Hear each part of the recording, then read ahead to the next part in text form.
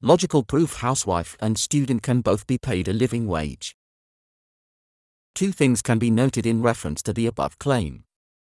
Being a housewife is arguably the most valuable job one can do, considering the value housewives add to the community.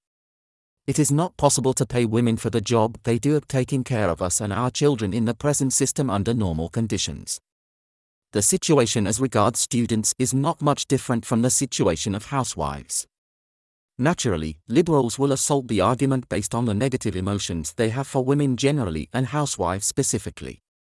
The policy is not recommended for liberals as they do not recognize housewife as a valid category of person nor the value they bring to a community. The category of persons, housewife, implies a bread-winning husband and a conventional CIS family.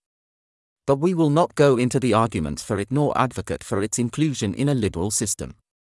What we will consider is a plutocracy. A plutocracy is not just a system dominated by a concern for value and recognizing those who are most adept at creating it. Plutocracy means recognizing the value that each person brings to the table. Wives and mothers have a special place in plutocracies because of their inestimable value to society and social living. Plutocracy means all value is compensated.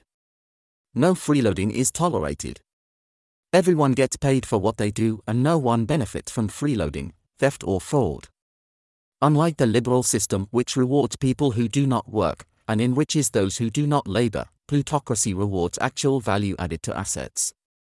As a precondition of this, all unearned wealth must be relinquished to be held in trust by the electorate. Electoral ownership is the ownership of a political jurisdiction and the assets it contains by the voters cooperatively. Voting is in and through local councils. The local council represents the owners of the jurisdiction which it represents. It is this configuration which permits the council to pay housewives and students for the value they contribute to the community. It is not just housewives and students that are paid according to the value of their contribution. All persons who add value to a local chapter are compensated for the work they do. Assets are secured in a charitable trust owned by the electorate. Any citizen who adds value to the commons is paid for the value added. The things we have no right to is held in common and the value we create is wholly owned by the person who created the value. Thus land, water, air and all commercial property is owned by the electorate as a commonwealth. But all the value that the individual creates by his or her labor goes directly to the individual earning it. This is why it is possible to pay housewives, students and all those who labor for the good of all, without creating free riders or giving them access to what they did not create.